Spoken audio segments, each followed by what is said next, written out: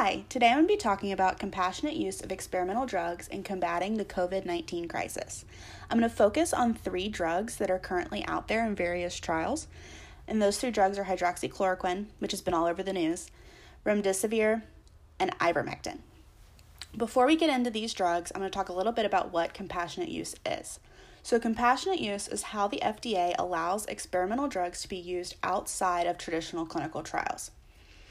You're able to get compassionate use by consulting with your doctor and deciding that that is the course of action you'd like to take. The doctor will then contact the drug company, and then the drug company will apply to the FDA on your behalf for permission to issue these drugs to you. And the FDA will consider if the disease is serious, there is no known treatment for the condition, you're ineligible for clinical trials, and you and your doctor think the benefits outweigh the risks. This is also called expanded access studies, which refers to late-stage clinical trials for people who may not qualify for traditional trials.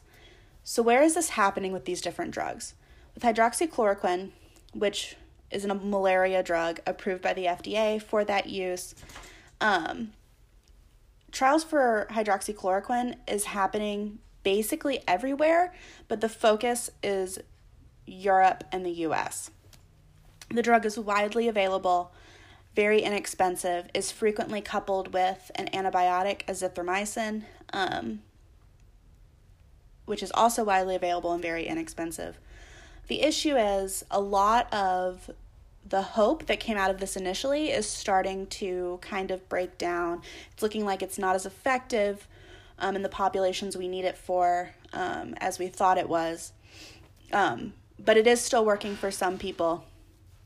Remdesivir, which is not FDA approved for anything yet, but was developed as an Ebola drug, has also been used in studies for HIV. This was the drug that was used in China, showed a lot of promise there, and it is being used in the U.S. In the United States, it's particularly being used for compassionate use in pregnant women and children who cannot take hydroxychloroquine, but it is still being used here and is under trials. Remdesivir has also seen a lot of success with SARS and MERS, which are other coronaviruses that we know about and have treated. The problem with remdesivir is because it's not FDA approved, it is not widely available, and it is expensive. And then the third drug is ivermectin, which probably heard less about in the news, not as out there yet, but has been promising. Ivermectin is an anti-parasite drug used for pinworms, but also used for lots of other things. Most of the studies in ivermectin, at least early on, were done in Australia. But ivermectin is also a very widely available drug. It is also inexpensive. So that could be promising there, and that it would be accessible to basically everyone. Now, as far as compassionate use approval goes, the FDA approves about 95% of requests, typically in a matter of just days. The FDA has also made the application process easier by only requiring one institutional review board member to sign off from the institution that is going to be administering the compassionate use drug or treatment.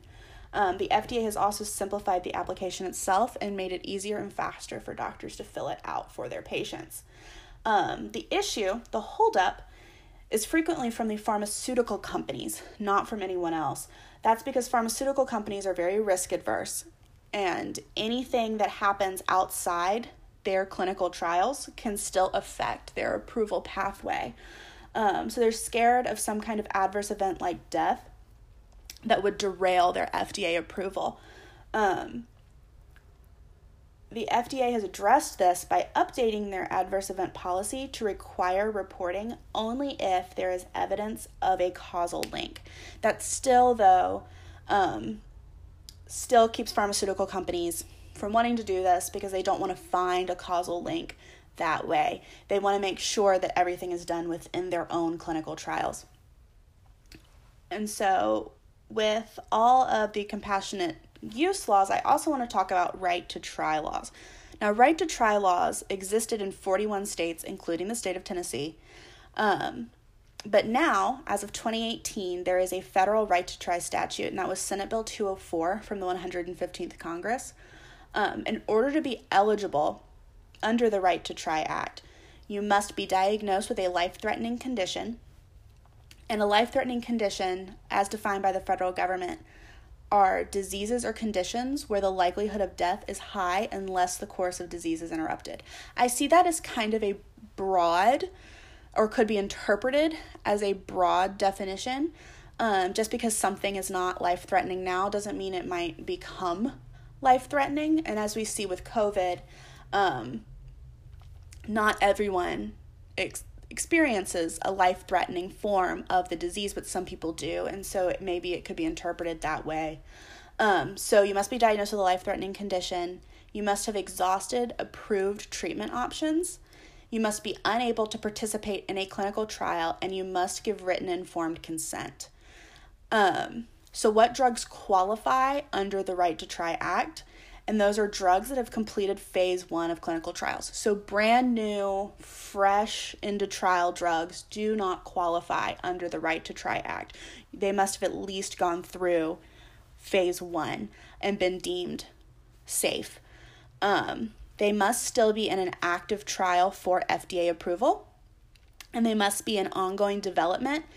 So they cannot have been discontinued, and they could not have been put on a clinical hold. So the pharmaceutical company must still be conducting research on these drugs in order to qualify. Now, right to try laws do not apply to off-label prescribing because doctors already have that ability. So the right to try laws would apply to remdesivir, but they would not apply to ivermectin or to hydroxychloroquine, because doctors have the ability to prescribe hydroxychloroquine or ivermectin under off-label prescription rules.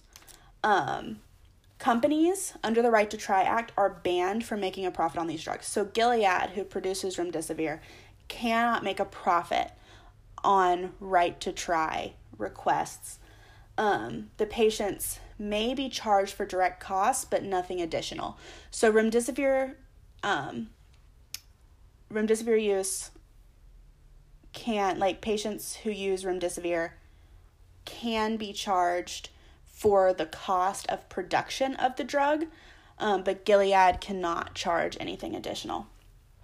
The issue with this, though, experimental drugs are very expensive because they're not widely available. And insurance is not required to cover these drugs. They may choose to, but they are not required to. And right to try is similar to compassionate use, but right to try cuts out the FDA approval factor and the need for IRB approval from an institution. So right to try can be done between a patient, the doctor, and the pharmaceutical company. So some legal issues moving forward, discussing all of this. A Yale Law Journal article discussed tort liability in relation to compassionate use and right to try, basically saying that in order to persuade companies to let doctors use their drugs more widely, that we need tort reform that will decrease tort liability for the pharmaceutical companies and even for the doctors. This will curb some of their risk-adverse nature, knowing that they're not going to get sued for all of this. And then the Yale Law Journal article also referenced persuading insurance companies to cover or at least partially cover experimental treatments. Cost is a big barrier for a lot of people, making experimental treatments a luxury for the wealthy, not for everyone. And if it's not in a full-scale clinical trial where someone can qualify for it, it's not going to get paid for. So trying to persuade insurance companies to cover experimental treatments under the Right to Try Act can take some pressure off of the socioeconomic barrier that's there. There have also already been issues with hydroxychloroquine and azithromycin in the news. An NBC article published blamed hydroxychloroquine for a fatal heart attack in a woman in New York City. There's no proof that the drug combo actually caused her heart attack, but cardiac complications are known side effects of both drugs. And there has been fear that the two drugs together would simply amplify those effects. And this reflects some issues with off-label liability for doctors. In a time of a pandemic, the benefits are naturally going to look better than any of the risks associated with the drug, especially when this drug has been used for decades and has been known to be safe. The liability on doctors for not properly weighing any issues with past heart conditions or family history of heart conditions can come back and bite them. And so we need to see tort reform in times of emergency like this to protect doctors so that they can continue to prescribe the drugs that they think and the patient think are best. And that would be a good pathway forward to make drugs more readily available when we're under a pandemic such as this, where there is no ready-made approved treatment.